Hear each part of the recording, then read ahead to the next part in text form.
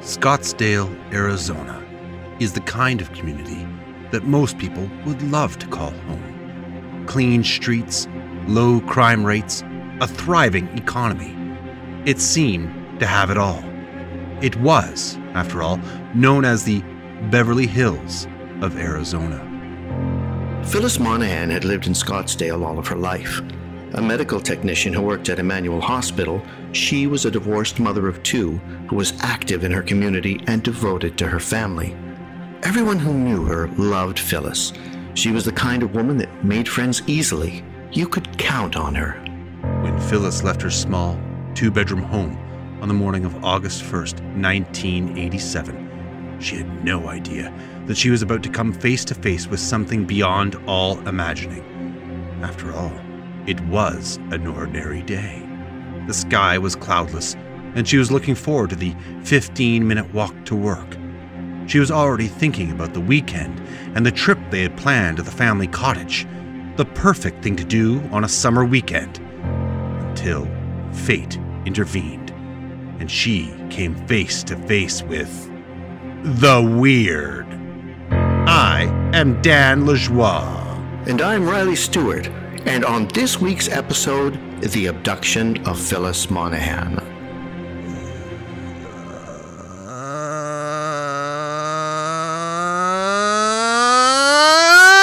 No! I can't do this, Riley. I can't either. I'm trying, but I can't. You forced us into an alleyway of conformity, and I refuse to venture any more into your dark paths. I feel the same way. I just feel like one of those really serious true crime podcasts. Your dumpster of creativity will not suck me in. Yeah. Like it did those young children at the end of the movie, The Never-Ending Story. When Atreyu? No, it's the boy who's reading the book that's on that luck dragon. What's the luck dragon's name again? Oh, I just know that the little sort of kid that belongs is Atreyu. Yes. Who's the other boy is reading about for the majority of the film. Anyway, I ain't doing that crap. In fact, we're not even going to do the story of, what's her name? Phyllis Monahan. Yeah, frig you, Phyllis Monahan. We don't care if you're abducted. You tried to abduct our podcast, and now you're getting the boot out of the door, Phyllis. You know, I don't even care about telling the story of Phyllis because rumor has it she just did it for insurance. Well, and the fact is she disappeared literally for an hour and a half. And there are many accounts that she was seen at Foot Locker buying a new pair of sneakers for her boyfriend, Todd. Do you ever go to Foot Locker? I went there recently looking for sneakers, and I actually felt a little old and out of place. Sure. Do you know what I mean? It has that vibe. I have not been to a store like that, maybe since I was a teenager. Okay, so I'm not alone. I make my own shoes in the garage now and have for about 12 years. Well, there you go. I use old tires, brooms, dog toys. You're a dog owner now, too, so you know how many dog toys are lying around the house at any given time. Perfect for a running shoe. Okay, well, we're back. We are back. What a long hiatus that was, Riley. I know. We had a lot to deal with. And it's funny because I didn't even know if you and I were going to be able to come back this soon because, as probably most people know, because the news has made sort of the international rounds, is that we're in the midst of a truck convoy that's locked down our downtown core. Well, beyond and surrounding areas, and I would go so far as to say it's not really a convoy; it's more of a white nationalist insurrection. I said it. There you go. Well, it's not a pleasant gathering, that's for sure. It's not, and it's been a difficult 2 years with the pandemic, and now to have to deal with this at the tail end of it, it's quite overwhelming. And I, like you, wasn't sure if we were going to be able to record. I'm glad that we are. I think for you and I, on a very personal note, this is a much needed distraction and a little bit of light at a very dark time. And I hope for our listeners, I know some obviously are here in our city, and certainly a large contingent of Canadian listeners who are being impacted because this is happening across the country with these far right protests. I'm just hoping that that we bring a little bit of joy into your day, even if it's just for an hour.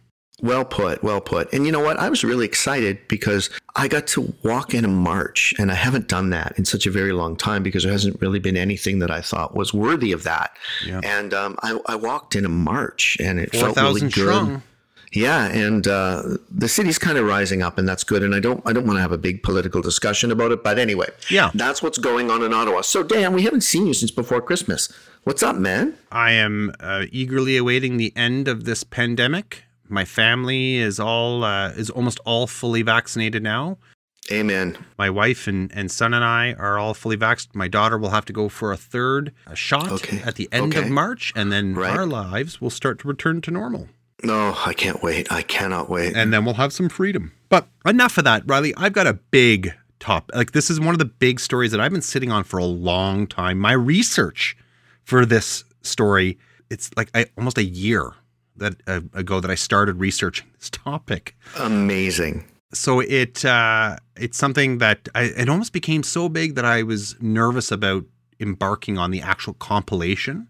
Right, of course. You and I talked a little bit about maybe making this a two-parter, and we'll see as we record this. And so, folks, if this ends up being a two-parter, Riley's going to cut this part out, and it'll sound so seamless when it just is a two-parter. No, I think we're going to fit this all into one part tonight. I've really tried to make this as lean, but also keeping all the important parts out. So, Riley, are you ready for season 4 and a big story knocking at your door? I am so ready. It's so good to be back. And just before you start, I just want to say thanks, everybody, for holding on because it was like a 6-week break, but we had to do that. There's been a lot of stuff going on, like I said, in the community, a lot of stuff going on with us personally. So we're so glad to be back. And thank you for sticking with us. And here we go. It was a little recharge. All right. Yeah.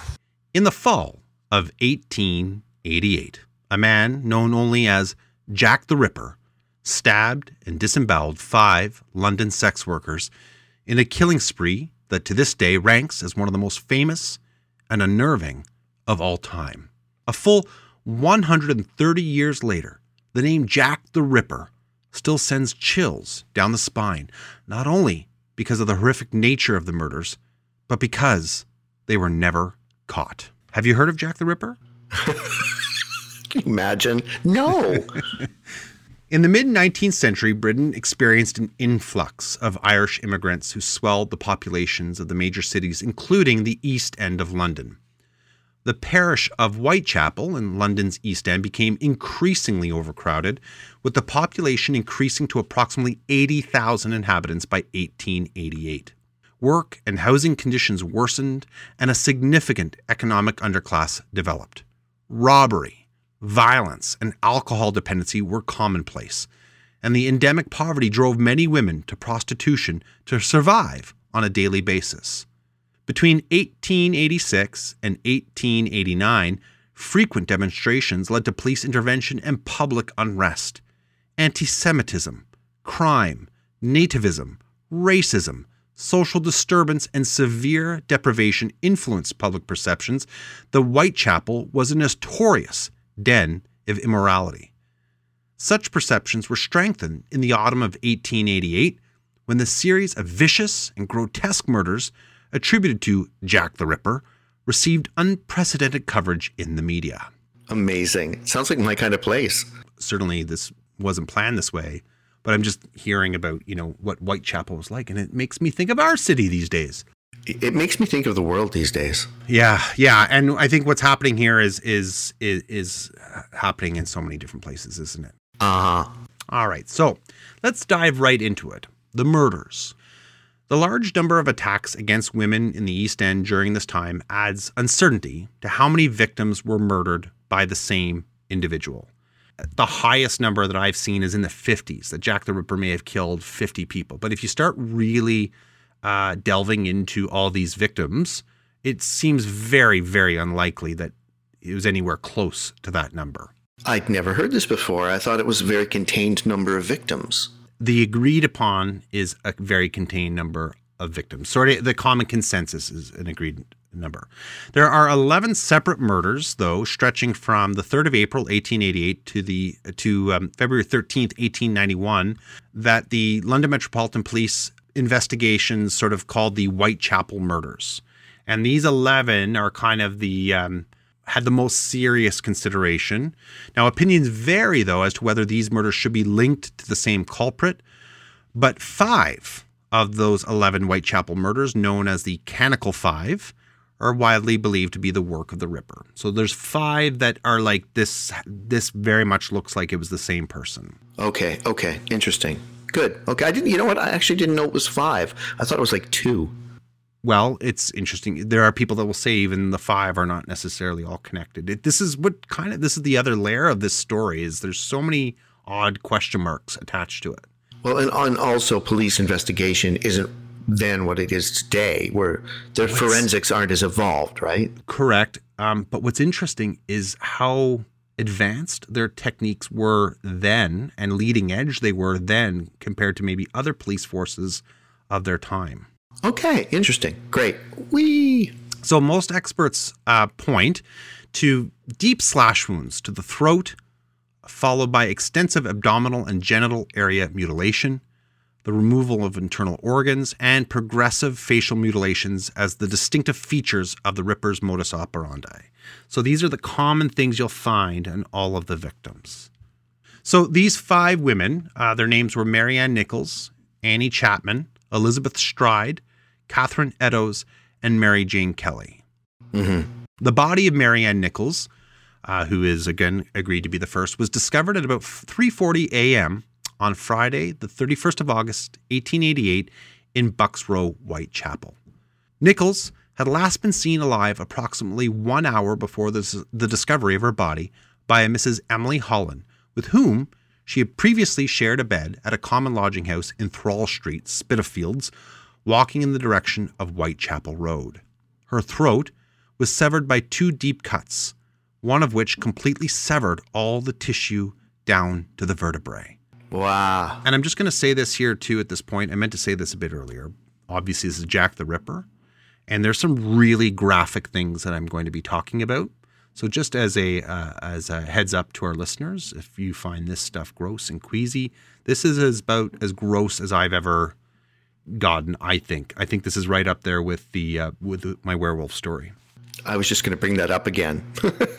And I even hemmed and hawed on whether or not I was going to include all the details, but they actually are important in terms of understanding what happened to these women and the links between the bodies. Okay. And it's just so weird. It's very weird. Yeah.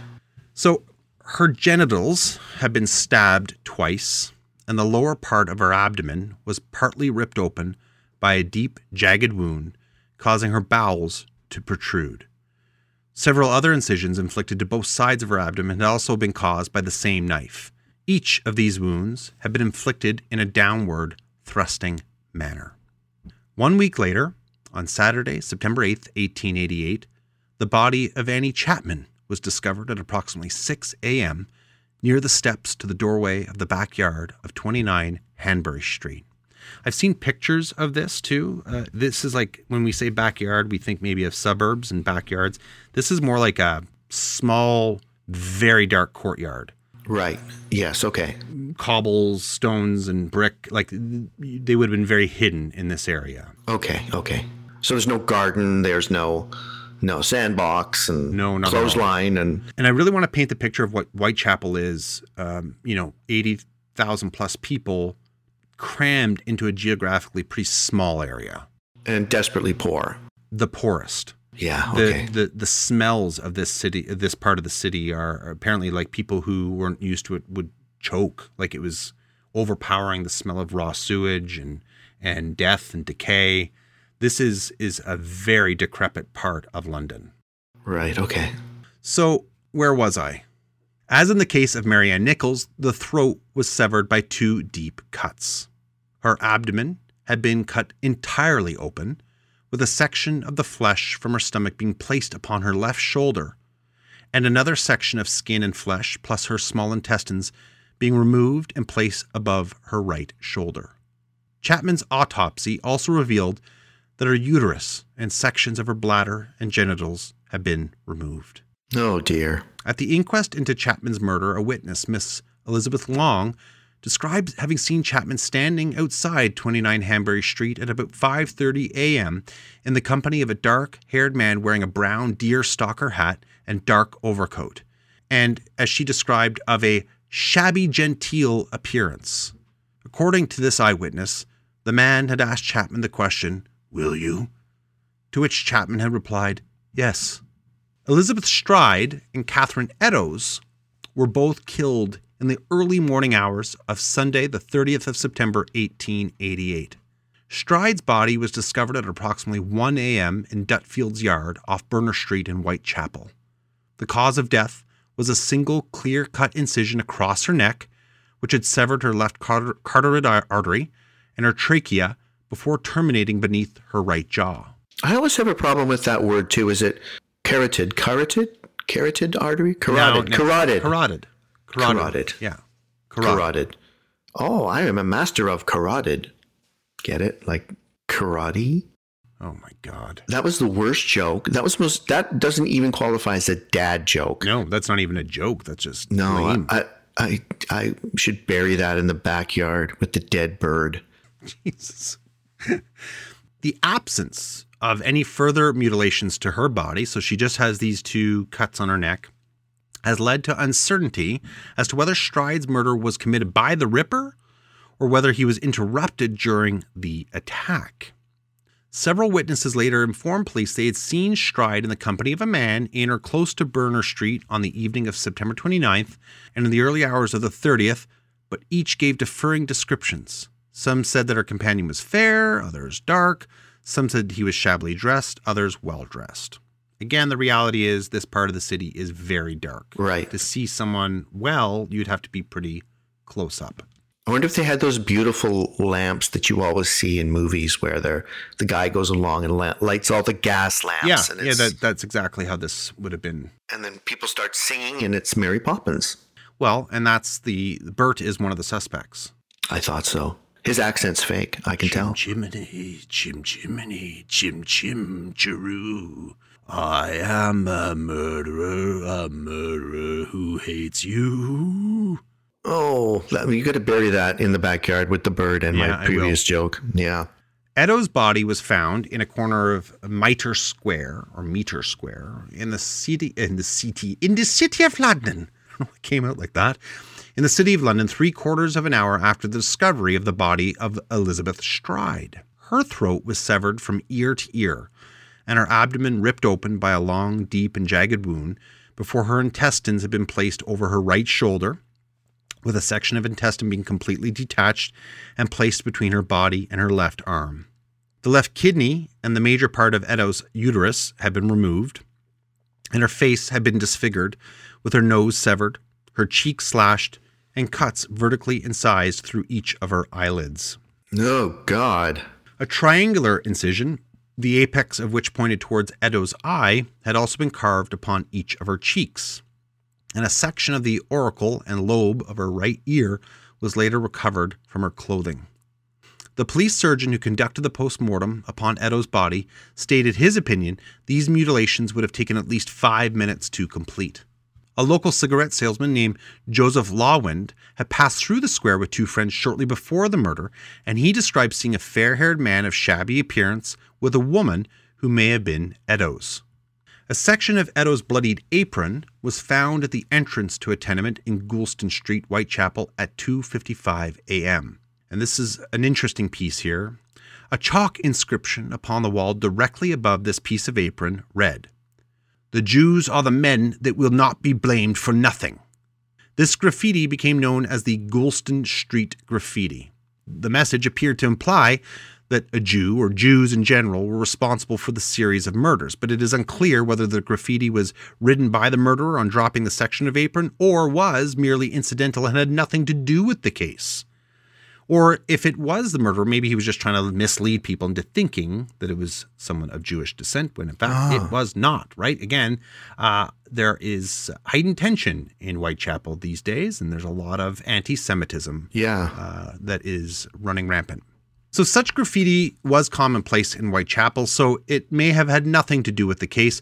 Police Commissioner Charles Warren, though, fearing that the graffiti might spark anti-Semitic riots, ordered the writing washed away before dawn. So say goodbye to that clue, but we do have the words.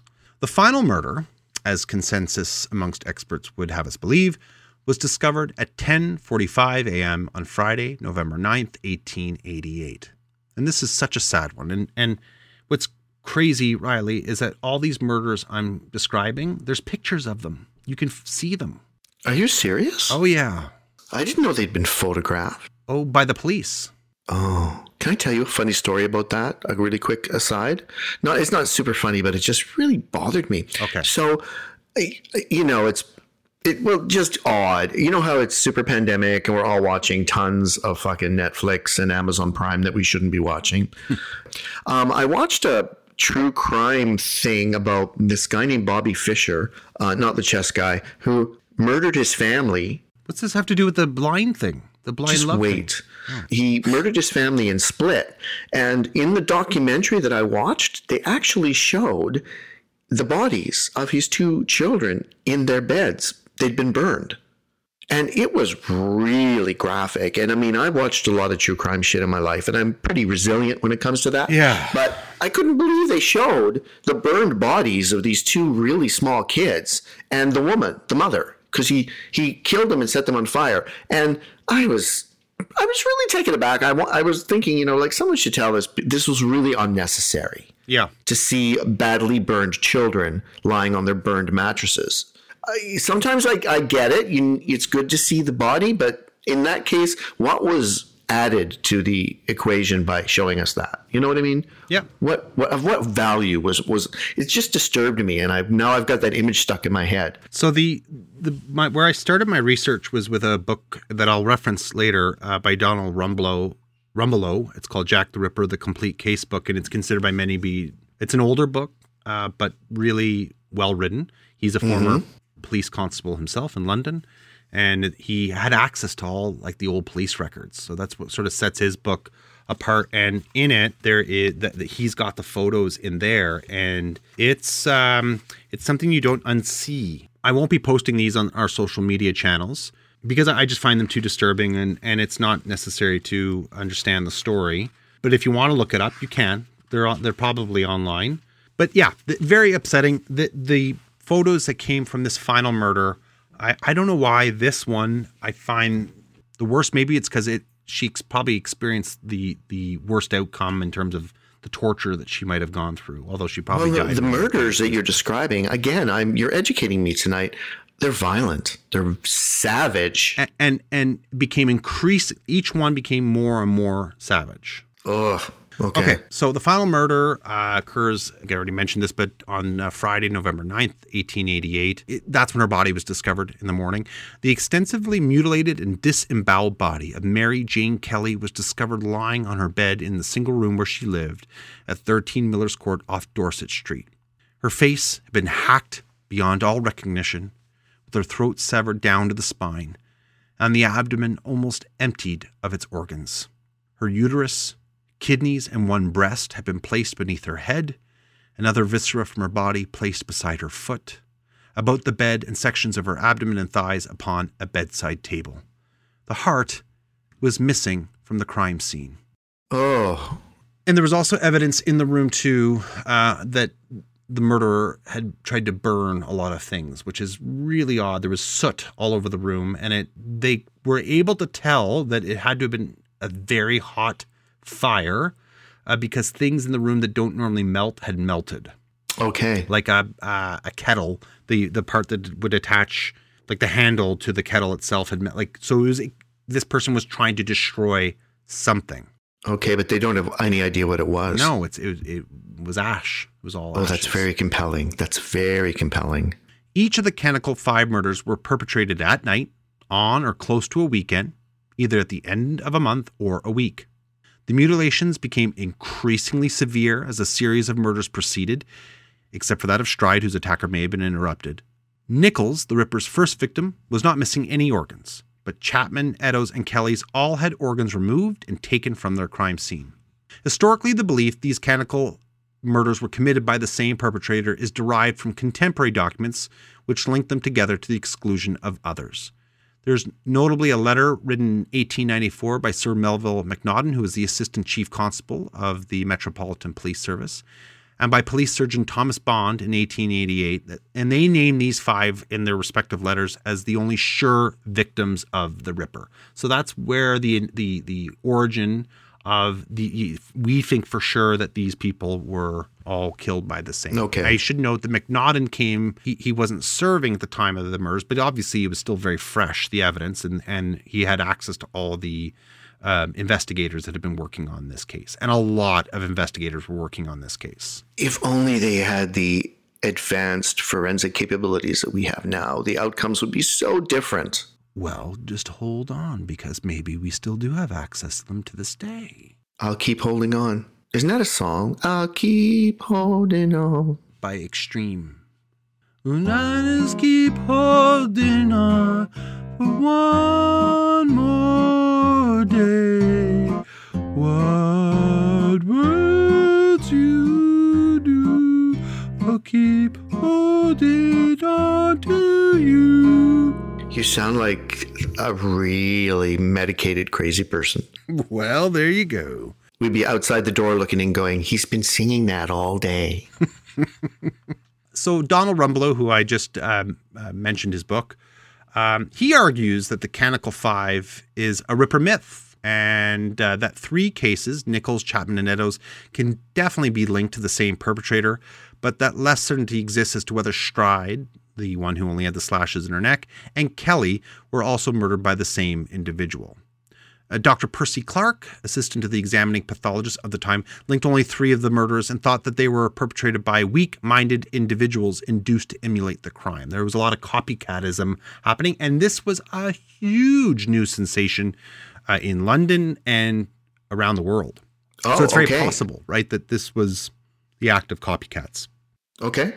All right, so I mentioned at the very beginning that there are more murders that may have been connected to the Ripper.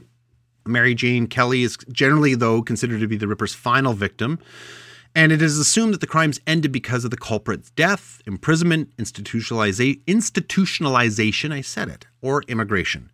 The Whitechapel murders file details another 4 murders, though, that occurred after the Canonical Five.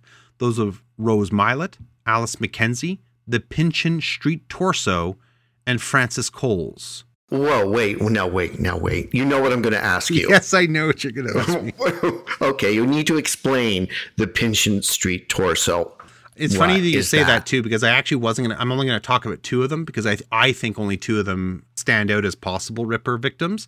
The Pinchin Street Torso was literally a torso that they found on the street under a bridge, and they never found the head, legs, or arms. And it had been mutilated and stabbed and stuff like that. Yeah. But didn't fit any of the other patterns of the Ripper. The Pinchin Street Torso. It's so disturbing. Yeah. That's really disturbing. What a dark time. Oh God, yeah. Right? And what a dark place to live. Again, this brings me back to Penny Dreadful, which we've talked about before. Mm-hmm. How well they depict London of that time. And it is that time that we're talking about. Do you want to see a show that actually depicts it even better, according to people who I've spoken to who know history? Okay. There's a show with Tom Hardy, that bitchy British actor. Tom Hardy, you know what I'm talking about. Yeah. It's called Taboo. Oh. And it's phenomenal. And it's a story about his revenge against the East India Company. Oh. And it is fucking brilliant. He produced it, and it shows you how dirty and dark, because even I found Penny Dreadful looks a bit cinematic, like it's a very produced, but Tom Hardy, I heard him talking about it, they really wanted the audience to have the feeling of what it would have been like there, muddy and dirty, and people were hungry, and it was just a time of like desperation. And the most powerful empire in the world, the seat of their power, and people can't even live, day to day without knowing where their meals are coming from, and whether they're going to die of like some weird disease or get stabbed. And it was horrible. Does it make you wonder how many disenfranchised people in that particular time were actually murdered that you'll never know about. Yeah. Because you could just pick a waif off the street who has no home and, who's just begging or whatever and kill them. I mean, and if you got rid of the body effectively, no one would ever know. Same thing with the prostitutes, which not much has changed. Right. But you know what I mean? It's interesting to me you could sort of see again this move towards enlightenment coming into effect here, where I am actually surprised and impressed that the police took this as seriously as they did. Like, this was an all-out manhunt to try and find this person. And I'll get into that a little bit more, like what they did for the investigation in a few minutes. Okay. All right. So of those after murders, two of them stand out to me as I think maybe potentially they could have been the Ripper. And this is important in terms of maybe narrowing down who some of the suspects are, which we'll get into. And that's part of, I think, what's kept people going on this. There's so many people that this could have been. Alice Mackenzie was murdered shortly after midnight on the 17th of July, 1889 in Castle Alley, Whitechapel. She'd suffered 2 stab wounds to her neck, and her left carotid artery had been severed. I said it right, Riley. You said it right. It's a hard word. Several minor bruises and cuts were found on her body, which also bore a 7-inch long superficial wound extending from her left breast to her navel. Examining pathologist Thomas Bond believed this to be a Ripper murder, though his colleague George Bagster Phillips, who had examined the bodies of 3 previous victims, disagreed. I love his name. George Bagster. George Bagster Phillips. Some believe, though, that Mackenzie's murderer copied the modus operandi of Jack the Ripper to deflect suspicion from him. And that makes sense to me, too. Like, he went through the motions of cutting, across the torso, but it's superficial. He didn't actually disembowel. Right. And everything that we saw leading with those first 5 is that it got increasingly worse. And this one certainly would have gone sort of in reverse. Uh-huh. At 2:15 a.m. on the 13th of February, 1891, Police Constable Ernest Thompson discovered a 25-year-old sex worker named Frances Coles lying beneath a railway arch at Swallow Gardens, Whitechapel. Her throat had been deeply cut, but her body was not mutilated, leading some to believe Thompson had disturbed her assailant. Coles was still alive, although she unfortunately died before medical help could arrive and they could ask her questions. Oh, my God. A 53-year-old stoker, James Thomas Sadler, had earlier been seen drinking with Coles, and the two are known to have argued approximately 3 hours before her death. Sadler was arrested by the police and charged with her murder. He was briefly thought to be the Ripper, but was later discharged from court for lack of evidence in March of 1891. Another interesting case came before the Canonical Five. A 38-year-old widow named Annie Millwood was admitted to the Whitechapel Workhouse Infirmary. You got it. What are you looking down at? I'm just listening to you. I'm just looking down at my keyboard. I'm not looking down at anything. I'm going to pull a Riley on you. I've never seen you do that before. The microphone's different. It's in a different place. It also makes it makes you look like you're falling asleep. I'm not falling asleep. No. But I'm wondering if the word that you're trying to say is canonical. What am I saying? Canonical. Would you leave me alone with my pronunciation? What is it? Conical. No, canonical. Canonical. It means it's part of his canon. So I know what it means. You're going after the kid with a speech impediment. Thank you. Oh, fuck. Now I feel like the shitbird. Yeah, good. No, but I think it's canonical. I don't care. I find it funny how often I mispronounce words on this show. Oh, now I feel so bad. Good. I haven't seen you in 6 weeks, and now I'm that bully. I'm the shitbird. You're canonical. Like moronical. Canonical. Canonical. Please, God, don't let me have to say that word again. Okay. So another interesting case came before the Canonical Five. A 38-year-old widow named Annie Millwood was admitted to the Whitechapel Workhouse Infirmary with numerous stab wounds to her legs and lower torso on the 25th of February, 1888, informing staff she had been attacked with a clasp knife by an unknown man. Oh. She was later discharged, but died from apparently natural causes on the 31st of March. Millwood was later postulated to be the Ripper's first victim, although this attack cannot definitively be linked to the perpetrator. What's too bad is if she had survived, they could have used her when they were interrogating suspects. The police lineup. I picture like 8 guys all wearing black coats and top hats. Can you identify your killer? Yeah. Or your assailant? So, the investigation. Frustratingly, the vast majority of the City of London police files relating to their investigation into the Whitechapel murders were destroyed in the Blitz of London between 1940 and 41, when the city was being bombed by the Germans.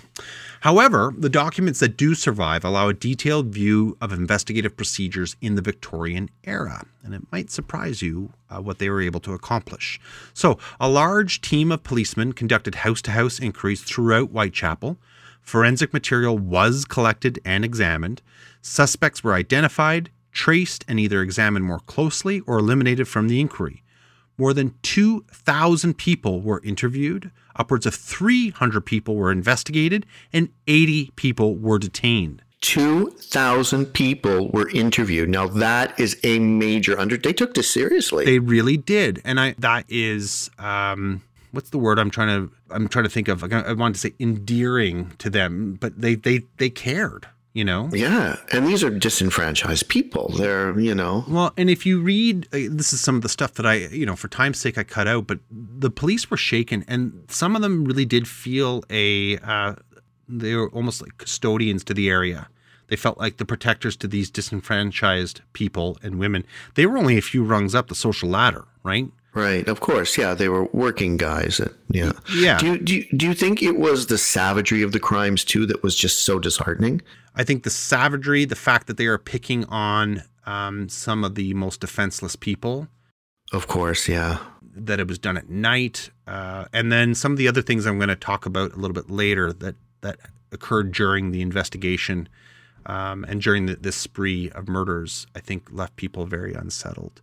So following the murders of Stride and Eddowes, the commissioner of the city police, Sir James Fraser, offered a reward of £500 for the arrest of the Ripper. So £500 I should have looked this up, but let's look this up. To see what the equivalent is? Yeah. I'm in the process right now of having to deal with bad exchange rates because I'm booking my flights to Scotland for August, and oh my God. So it would be worth like $13,781 today. That doesn't seem right. Anyway, a lot of money. So butchers, slaughterers, surgeons, and physicians were suspected because of the manner of the mutilations. A surviving note from Major Henry Smith, acting commissioner of the city police, indicates that the alibis of local butchers and slaughterers were investigated, with the result that they were eliminated from the inquiry. Some contemporary figures, including Queen Victoria, thought the pattern of the murders indicated that the culprit was a butcher or cattle drover on one of the cattle boats applied between London and mainland Europe. Remember, the timing of these murders was always at night and the end of a week or month. Whitechapel was close to the London docks, and usually such boats docked on Thursday or Friday and departed on a Saturday or Sunday. The cattle boats were examined, but the dates of the murders did not coincide with a single boat's movements, and the transfer of a crewman between boats was also ruled out. They did their homework, and nothing came out of that. They were very thorough. So, over the course of the Whitechapel murders, the police, newspapers, and other individuals received hundreds of letters regarding the case. Some letters were well-intentioned offers of advice as to how to catch the killer, but the vast majority were either hoaxes or generally useless. Hundreds of letters claim to have been written by the killer himself, and 3 of these in particular are prominent. The Dear Boss letter, the Saucy Jackie postcard, and the From Hell letter. Are you aware of these? Well, From Hell was the name of a movie and a graphic novel that inspired the movie, right? Mm-hmm. So I guess I have some familiarity. I saw the movie. I didn't think it was that great. Wasn't that Johnny Depp? Yes, of course it was, yeah. Wasn't everything Johnny Depp back then? Like, seriously. Oh, God. The Dear Boss letter, dated the 25th of September and postmarked the 27th of September, 1888, was received that day by the Central News Agency and was forwarded to Scotland Yard on the 29th of September. The letter read as follows. Dear Boss, I keep on hearing the police have caught me, but they won't fix me just yet. I have laughed when they look so clever and talk about being on the right track. That joke about leather apron gave me real fits. I'm down on whores and I shan't quit ripping them till I do get buckled. Grand work the last job was. I gave the lady no time to squeal. How can they catch me now? I love my work and want to start again. You'll soon hear of me with me funny little games. I saved some of the proper red stuff in a ginger beer bottle over the last job to write with, but it went thick like glue and I can't use it. Red ink is fit enough, I hope. Ha ha. The next job I do, I shall clip the lady's ears and off and send to the police officers just for jolly, wouldn't you? Keep this letter back till I do a bit more work, then give it out straight. My knife's so nice and sharp I want to get to work right away if I get a chance. Good luck. Yours truly, Jack the Ripper. Oh, don't mind me giving the trade name. P.S. Wasn't good enough to post this before I got all the red ink off my hands, curse it. No luck yet. They say I'm a doctor now. Ha ha! So initially, it was considered a hoax, but when Eddowes was found 3 days later, after the letter's postmark, with a section of one ear obliquely cut from her body, the promise of the author to clip the lady's ears off gained attention. Wow. Eddowes' ears appeared to have been nicked by the killer incidentally during his attack. However, the letter writer's threat to send the ears to the police was never actually carried out. The name Jack the Ripper was first used in this letter by the signatory and gained worldwide notoriety after its publication. The Saucy Jackie postcard was postmarked October 1st, 1888, and was received the same day by the Central News Agency. Can I just stop and clarify one detail? Yes. Just one thing, because you went fast. So this is the first time the phrase Jack the Ripper had ever appeared was in his letter? Yes. Wow. Okay. So it wasn't something that the press invented. It wasn't something the police invented. It was in that correspondence. Well, some people will argue that first letter was the press. Oh. Trying to be sensational? Like trying to create sensation? Exactly. Wow. That's shitty if it's true. We'll get to that. Okay. Fake news. Fake news. Ooh, fake news. Well, right. So the Saucy Jackie postcard reads as follows. I was not codding dear old boss when I gave you the tip. You'll hear about Saucy Jackie's work tomorrow. Double event this time. Number one squealed a bit, couldn't finish straight off. Had not time to get ears off for police, thanks for keeping last letter back till I got to work again. Jack the Ripper. And you'll notice too, like I'm reading it verbatim. So there's some wording that doesn't make sense or the grammar seems off. That's how it was written. Okay. The handwriting in this postcard was similar to the Dear Boss letter and mentioned, again, the canonical murders committed on the 30th of September of Stride and Eddowes, which the author refers to by writing double event this time, and even mentions that he got cut off short. Okay. Right? Yeah, that gives it some truth. It does. It has been argued that the postcard was posted before the murders were publicized, making it unlikely that a crank would hold such knowledge of the crime. However, it was postmarked more than 24 hours after the killings occurred, long after details of the murders were known and publicized by journalists and had become general community gossip by the residents of Whitechapel. So it is possible that the person wasn't the murderer and knew. Okay. The From Hell letter was received by George Lusk, who was the leader of the Whitechapel Vigilance Committee, which was a group of ordinary citizens that decided to take matters into their own hands and to try to figure out who was behind the murderers. So they were basically kind of doing a neighborhood watch, walking the streets, putting up money to try to increase the purse for discovering who the Ripper was. So George Lusk, who's their leader, he gets this letter that begins with the heading, From Hell. Mr. Lusk, sir, I send you half the kidney I took from one woman, preserved. It for your t'other piece I fried and ate it was very nice. I may send you the bloody knife that took it out if you only wait a while longer. Signed, catch me when you can, Mr. Lusk. Another brief piece of correspondence. Yes. The handwriting and style in this letter was unlike that of the Dear Boss letter and the Saucy Jackie postcard. The letter came, though, with a small box in which Lusk discovered half of a human kidney, which had been preserved in ethanol. What's interesting is that Edo's left kidney had been removed by the killer, and the writer claimed that he fried and ate the other missing kidney half. There is disagreement over the kidney, though. Some contend that it belonged to Edo's, while others argued that it was a macabre practical joke. However, the kidney was examined by Dr. Thomas Openshaw of the London Hospital, who determined that it was human and from the left side, but he could not determine any other biological characteristics. If that had been today, of course, DNA would have been able to tell you who owned that kidney. Oh, yeah, absolutely. They would have had results very quickly. Scotland Yard published facsimiles of the Dear Boss letter and the postcard on the 3rd of October in the ultimately vain hope that a member of the public would recognize the handwriting. Police officials later claimed to have identified a specific journalist as the author of both the Dear Boss letter and the postcard. The journalist was identified as Tom Bullen in 1913, but a journalist named Fred Best reportedly confessed in 1931 that he and a colleague at the Star had written the letter signed Jack the Ripper to heighten the interest in the murders and keep the business alive. I mean, I think that that's probably true. It's possible it's not. Again, that might have been his last ditch at some fame, right? Such a shitty thing to do, though. That's such a shitty thing to do. Yeah.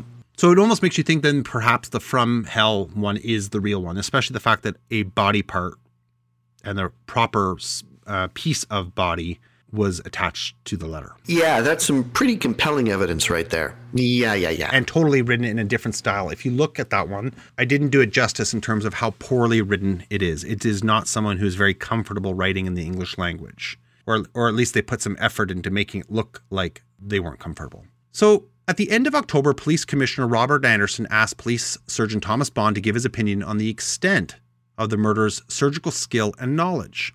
Bond's assessment was based on his own examination of the most extensively mutilated victim and the postmortem notes from the 4 previous canonical murders.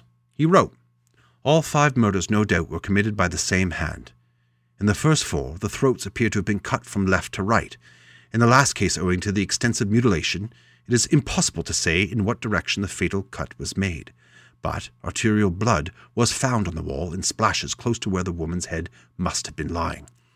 All the circumstances surrounding the murders lead me to form the opinion that the women must have been lying down when murdered, and in every case, the throat was first cut."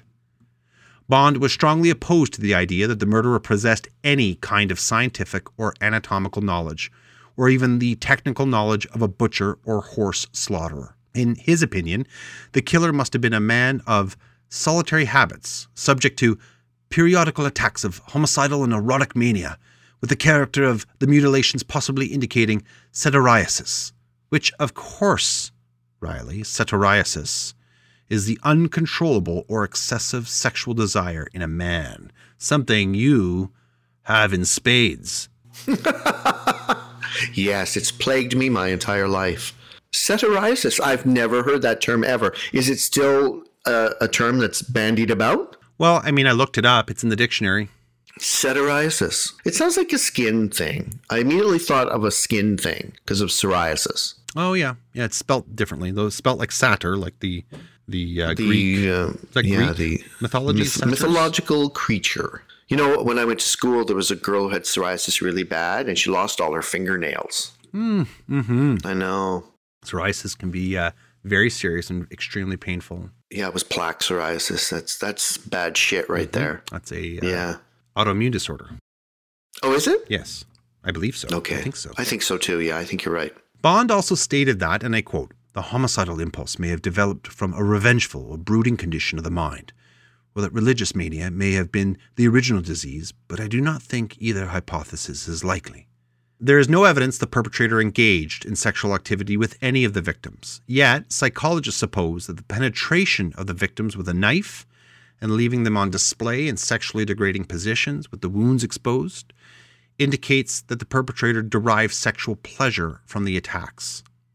This view is challenged by others, of course, who dismiss that hypothesis as insupportable supposition, right? That is a tongue twister. Insupportable supposition.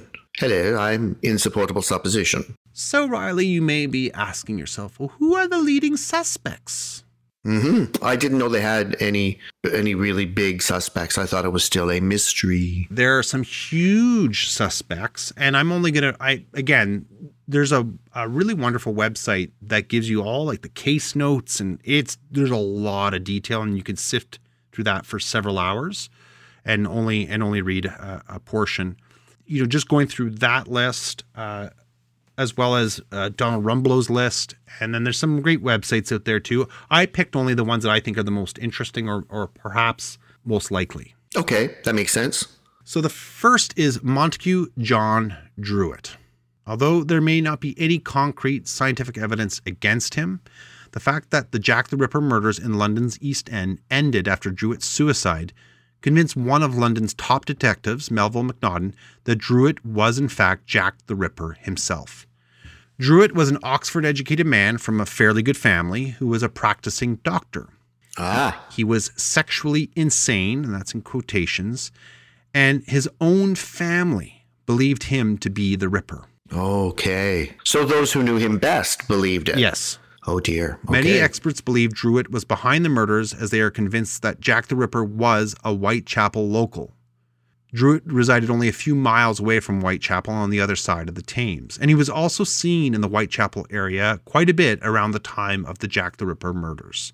Okay. On November 9th, 1888, 7 weeks after the murder of Mary Jane Kelly, which is believed to be Jack the Ripper's final murder, Druitt's body was found floating in the Thames. Investigators believed the cause of death was a suicide, and that he had been at the bottom of the river for at least several weeks, so around the time of Mary Jane Kelly's murder. Oh, wow. Okay. So he drowned himself. Perhaps, right? Maybe he'd had that moment of clarity where like, oh my God, I'm a monster and I need to end this. Or someone drowned him to make it look like a suicide. Possibly. And a very, very possible he could have been robbed and then drowned or something like that. Here's a big one. And this is one of the ones I knew as a kid. And this is where this story takes a real... You knew this as a kid? What kind of childhood did you have? Like, seriously. When I was 6, we sat around the supper table and talked about Jack the Ripper and God. And what favorite knife? Mine was always the Bowie knife. Mama, let me play with the Bowie knife after supper. And then I'd get hit and thrown into the box. Thanks a lot, Mom, for a great upbringing. Did you say Bowie knife? A Bowie knife. Yeah, that's the only knife I know, or steak knife. Machete. Switchblade. Machete's not really I guess. Yeah, I guess. Okay, I'm just not up on that. You know? You're what we call a blade idiot. Thanks. In my knife circles, we scoff at people like you. I'm proud to be a blade idiot. I wear that with pride. Yeah, well... yeah, well, okay. All right. I decided I'm going to nickname you now the Bagster because of that guy's name. Hey, man, it's the Bagster. Yo, Bagster! No, so this next one is the big one where they thought that perhaps the royal family was involved. So some people, the story that Prince Albert Victor may have committed the notorious Jack the Ripper murder surfaced during the 1960s. Oh. So, and he was the Queen's nephew? All I know is there's a piercing named after him. Oh, really? Yeah, because he was like into like kinky shit. Like he was out there, right? Well, it's kinky shit. What is the definition of kinky shit? You know, Piercings? really? No, Piercings. That's not kinky. He was the Duke of Clarence and Avondale. Oh, so he was the grandson of Queen Victoria. So further allegations that he fathered a child with a Whitechapel woman emerged, and that he and several others committed the murders to cover up his indiscretion. So he killed one of these victims was the mother of his child. He killed her, and then he had other people kill these other women to sort of cover it up to make it look like there was a weird serial killer on the loose. Right. Okay. None of these stories are grounded in fact or stand up against scrutiny. On the 30th of September, 1888, the date of the murders of Elizabeth Stride and Catherine Eddowes, the prince was at Balmoral Castle in Scotland and was seen there by newspaper reporters. The court records show that he was never in London at the time of any of the murders. That being said, of course, that could have been doctored very easily. And that's people who fight for this one. I think it's sensational. I don't think there's any truth to it. All right, here's an interesting one. George Chapman, a.k.a. Severin Antonowicz Klosowski. Originally from Poland, but later relocated to England. He was trained as a surgeon from 1880 to 1887. Then he moved to London sometime in 1887, where he eventually took the name George Chapman. Because he failed to fully qualify as a doctor, he started working at a barber shop, eventually running his own hairdressers by 1889. He was convicted and executed after poisoning 3 women, but is mainly known these days because some authorities suspected him of having been the notorious serial killer Jack the Ripper. One of the detectives at Scotland Yard, Frederick Aberline, is reported to have told the policeman who arrested Chapman, "You've got Jack the Ripper at last." Speculation in contemporary newspaper accounts and books has led to Chapman becoming a possible suspect. The case against Chapman rests mainly on the point that he undoubtedly was a violent man with a misogynistic streak, capable of carrying out the apparently motiveless murders of women. Although he is known as a poisoner and not a mutilator, Chapman was known to beat his wives and was prone to other violent behavior. Once during a fight with his, and I say actual wife, sorry, he had a lot of women on the side that he pretended were his wives, even though he had an actual one at home. Once during a fight with his actual wife, whose name was Lucy Klazowski, he forced her down on their bed and began to strangle her, only stopping to attend to a customer who walked in to the adjoining shop he owned. When he left, she found a knife under the pillow, and he later told her, very calmly, that he had planned to kill her, even pointing out the spot where he would have buried her and reciting what he would have said to their neighbors. Oh my God. In some other points, he does fit the likely profile of the Ripper. For example, he was living in Whitechapel at the time of the murders, and he probably did have some medical knowledge. It is even suggested that he may have carried out a Ripper-style killing in New York City, the murder of Carrie Brown. But recent research suggests he did not reach the United States until after this case. This is where he eventually ended up. However, there is a lack of hard evidence against Chapman. Some criminologists have doubted his potential as a Ripper suspect on the basis of the known psychological motivations and behavior of serial killers, right? Normally, serial killers select a single method of murder, as well as having associated rituals. And as such, it is generally considered unlikely that a serial killer would go from butchering and disemboweling victims to the less physical method of poisoning. I agree 100%. 100%. Me too. Also, most scholars believe that Jack the Ripper selected victims who were previously unknown to him, while Chapman killed acquaintances. Yeah, that's a whole different pathology. Yeah. All right. Walter Sickert. In the famous book Portrait of a Killer, Jack the Ripper, Case Closed, author, and some people will know this author, Patricia Cornwell, pinpointed artist Walter Richard Sickert as the real Jack the Ripper, and even claimed to have found DNA evidence which linked Sickert to at least one of Jack the Ripper's letters. But even before her book, Sickert was believed to have been behind the Whitechapel murders since as far back as the 1970s. Sickert was born in Munich in 1860 and immigrated with his family to London in 1869. He was known for painting prostitutes, and some believe that he used to insert clues and symbols about Jack the Ripper murders into his artwork. Some experts suggest that the clues are so similar to the actual crime scenes that only the true murderer could have painted them. And if you take a look at his paintings, and he was a famous, accomplished painter. I'm not into art history. And he painted the girls of the streets, the people that he would see. And he was considered one of the greats of his time in English painters. The other great one, of course, was the guy behind Paddington Bear. I saw that movie. Yeah, same guy. Live action movie. Mm-hmm. Yeah, it was okay. I liked it. Did you really see it? Yeah, I did see it. It was very, very endearing. Yes, it was cute. Yeah, it was sweet. There's a sequel. Yes, I've seen both. Well, you have a family. Of course you have. Yeah. So no, if you look at his paintings, some of them do remind you of, if you looked at the crime scenes, they remind you of the crime scenes of some of Jack's victims. Right. Okay. It is also believed that Sickert was impotent after having several surgeries on his penis. Experts have always suggested that Jack the Ripper may have had some kind of impotence problem, which is why he targeted prostitutes so violently. And many serial killers throughout history have been proven to be impotent or suffer from sexual problems as the act of killing becomes their only means of sexual fulfillment. Mm-hmm. Cornwell also claims she found mitochondrial DNA on several of Jack the Ripper's letters, which were a match to several letters written by Sickert. But it still wasn't enough to convince experts that Sickert was behind London's Jack the Ripper murders. Unfortunately, Sickert passed away in 1942 and took his many secrets to the grave. Francis Craig. In recent years, many ripperologists, which is the people who continue to investigate this, or what they call themselves.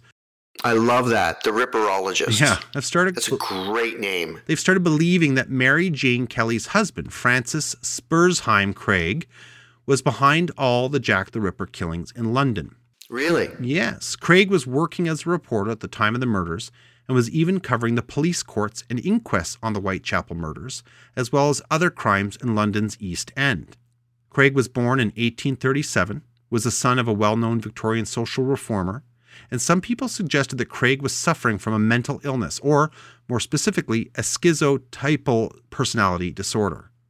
He lived in Whitechapel on Mile End Road, which is just 7 minutes away from the first Jack the Ripper murder scene, and in 1884 he married Elizabeth Weston Davies, who is believed to have been a prostitute who went by the name of Mary Jane Kelly, Jack the Ripper's final victim. Theory suggests that once Craig discovered his wife was working as a prostitute, she went into hiding in the East End under her pseudonym. Craig started plotting her murder, but disguised his involvement by killing other prostitutes in the area beforehand. Next is the big one, I think. I think this is, in my opinion, the most likely. Oh, really? I would have thought that the doctor that you mentioned as your first suspect was the... Kind of bookended it. Okay, so they're not in order of likelihood. I would say the first and this one I'm about to talk about are the Druid and Aaron Kosminski, I would say, are our two leading suspects. Okay, so let's hear it. So several highly esteemed police officers believed that the Polish barber, Aaron Kosminski, was behind the Jack the Ripper murders. Kosminski was born in Russia and had settled in London in the early 1880s. Kosminski was Jewish and was living and working as a hairdresser in Whitechapel during the time of the Jack the Ripper murders. He apparently had a very strong hatred of women, had homicidal tendencies, and was even sent to an asylum in 1889, where he died shortly after.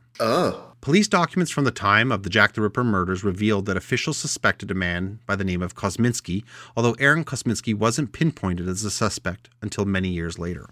Now get this, Riley.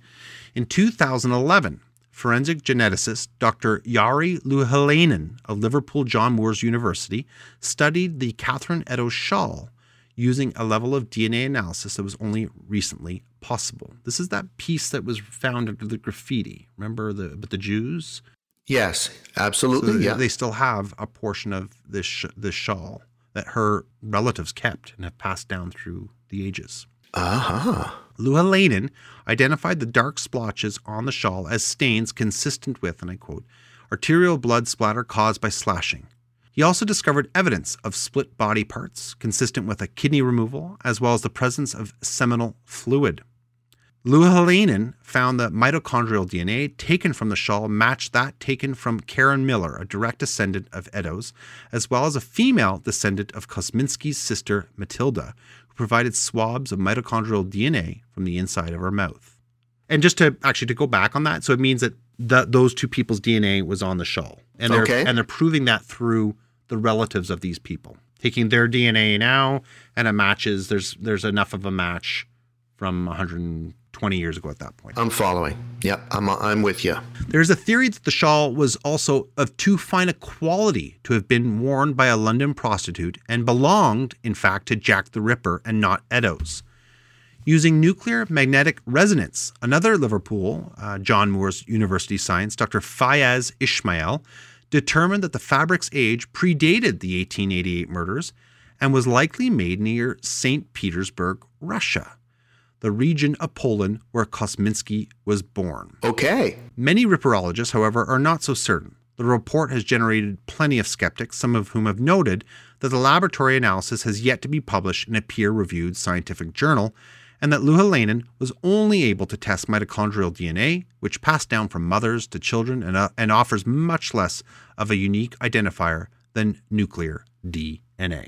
Meaning there's a lot of people that would maybe have that DNA because it's, there's so many offshoots of it. It's more of a general canvas that matches as opposed to a specific set of DNA instructions. Mm-hmm. Okay. So there you have it. Those are your big suspects. There is the story of Jack the Ripper. Wow. It's a lot, man. That's a lot. I don't even, yeah. You're drinking beer tonight. I'm drinking a Guinness.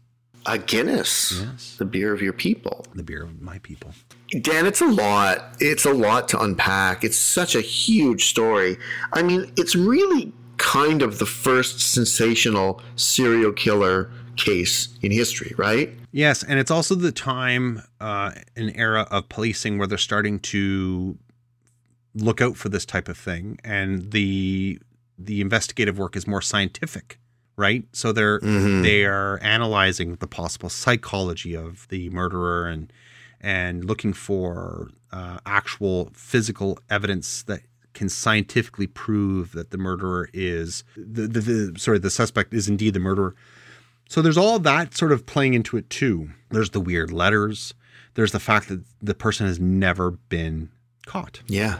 This is right up there with the Zodiac killer. Yeah, well, and quite a few others. The idea of the correspondence too. I mean, so many murderers are proud of what they do and they want the notoriety that goes with it, right? So the writing of the cards or what have you, that first letter that you wrote, makes perfect sense to me. I hope it wasn't the fucking press just trying to milk as much as they could out of a sensational story. That's so douchey. And if it is, though, it might make sense then that if the From Hell letter, the last one, is legitimate, that it is in fact Kosminski, because English was not his first language.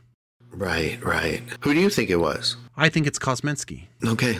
I do. You know, it's hard. You don't want to blame someone, and I know they're dead and long gone, and my words now have no impact on them. It just, I don't know. But I would lean towards him as being the culprit. And you know what's interesting, though? I'll say this, and I'm actually going to borrow from Donald Rumbelow, who says it's more likely that it's someone that we haven't even considered. Of course. Some anonymous person who was not a name who did the murders that we don't know and never will know. I agree with that hypothesis. And that's the one that I actually, if of the ones I mentioned, I think it's Kosminski. But in reality, I think there's a really good chance it's no one that anyone has considered yet. And I'm sure that there's a incredible likelihood that there are more victims that are just not attributed to that particular murderer. Quite possibly, yeah. Yeah, I mean, it would have been much easier to get away with a crime like that in that particular context, in that time, than it would be now. Oh, yeah. I mean, so much. You know, what's really interesting, too, is when you were talking about it and you jumped to the 1900s, it's funny how, I don't know if you do this or not, but in my head, when I attribute anything to the 1800s, I don't think of it carrying over into the 1900s. So the idea of that murderer still being alive in like 1930 or 1940 kind of blows my mind a little bit. Yeah. Because I think of like top hats and carriages and old timey shit. And it really isn't that long ago. Well, even like recently I saw photos from the 1940s in the United States, and they're of Civil War vets. Mm-hmm. So these are guys that were alive in the would have been 15, 20 years old in the 1860s. Yeah. And there they are in the 1940s, an era that is within reach of, for our generation at least.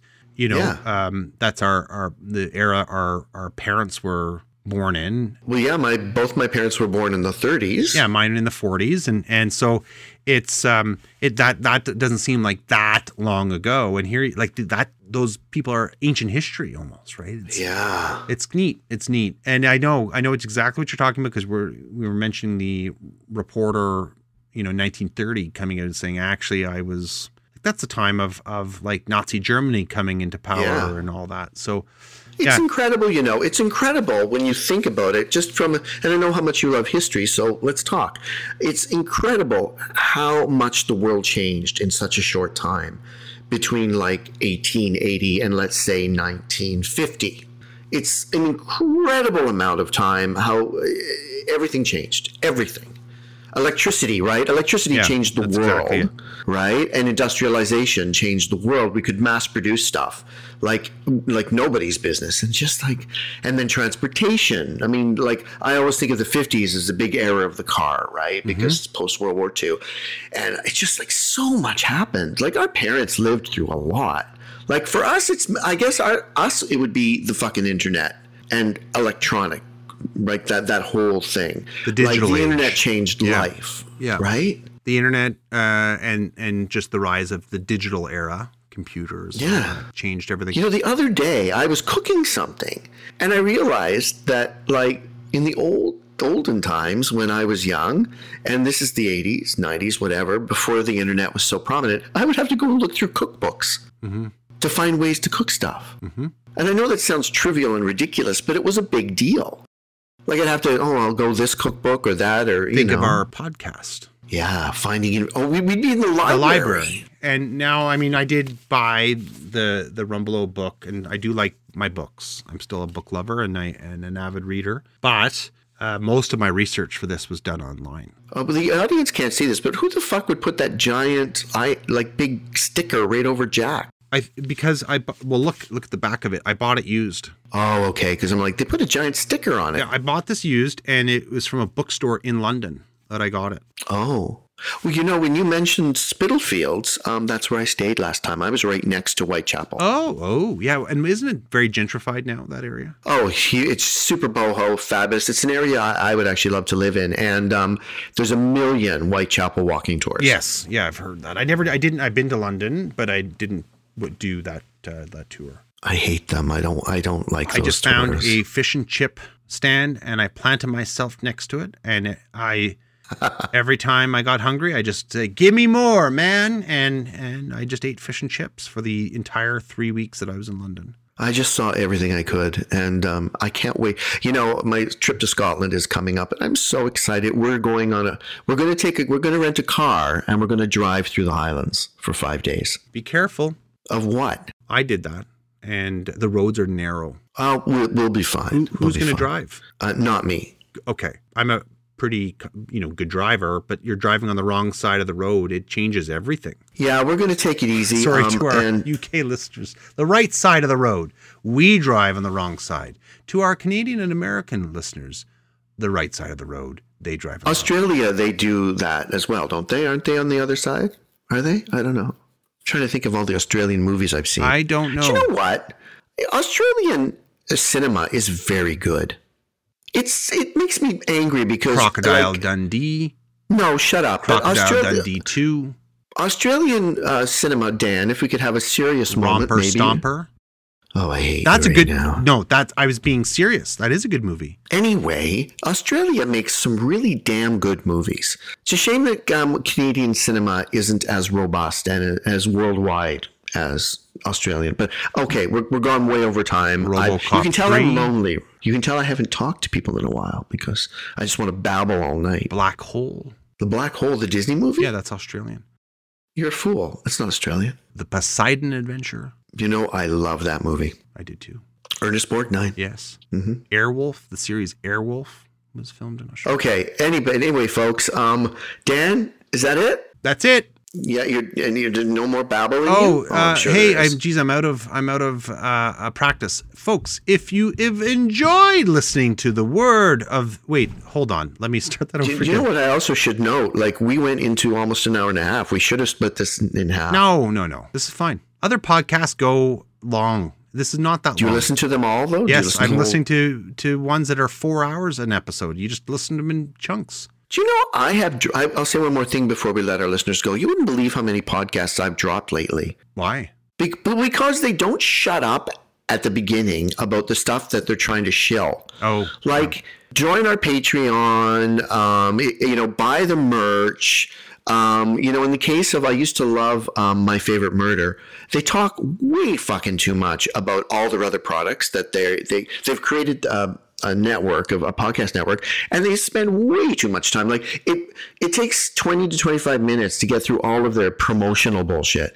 And there's other shows like that too. There's one called And That's Why We Drink, and I've dropped it. I just can't listen to it. I'd be happy to shill that stuff if we could make some serious money off of it. Well, like you and I agreed, though, if we're ever going to talk about shit like that, we're doing it at the end. At the end, yeah. I'm not making people have to wade through that nonsense. It's not fair. Anyway, we love our audience. Yes. Keep going. Thanks everyone for sticking around during our hiatus. Yeah. I'm getting tired because I'm starting to not make any sense as I say this. If you enjoy listening to The Weird, please feel free to share the word of The Weird. with any number of different types of beings, whether they be celestial, elemental, your table, if it's sentient, maybe preferably a table in a common area so it could talk to other people. If you're just telling your table in your kitchen, that's not really going to help get the word of the weird out there. So folks, or in a cafeteria so it could tell other tables. Oh, I love your mind, Riley. Folks, thank you for listening to our show. We appreciate your support. Good night, everybody. See you soon. Bye-bye. Hey man, it's the Bagster. Yo, Bagster!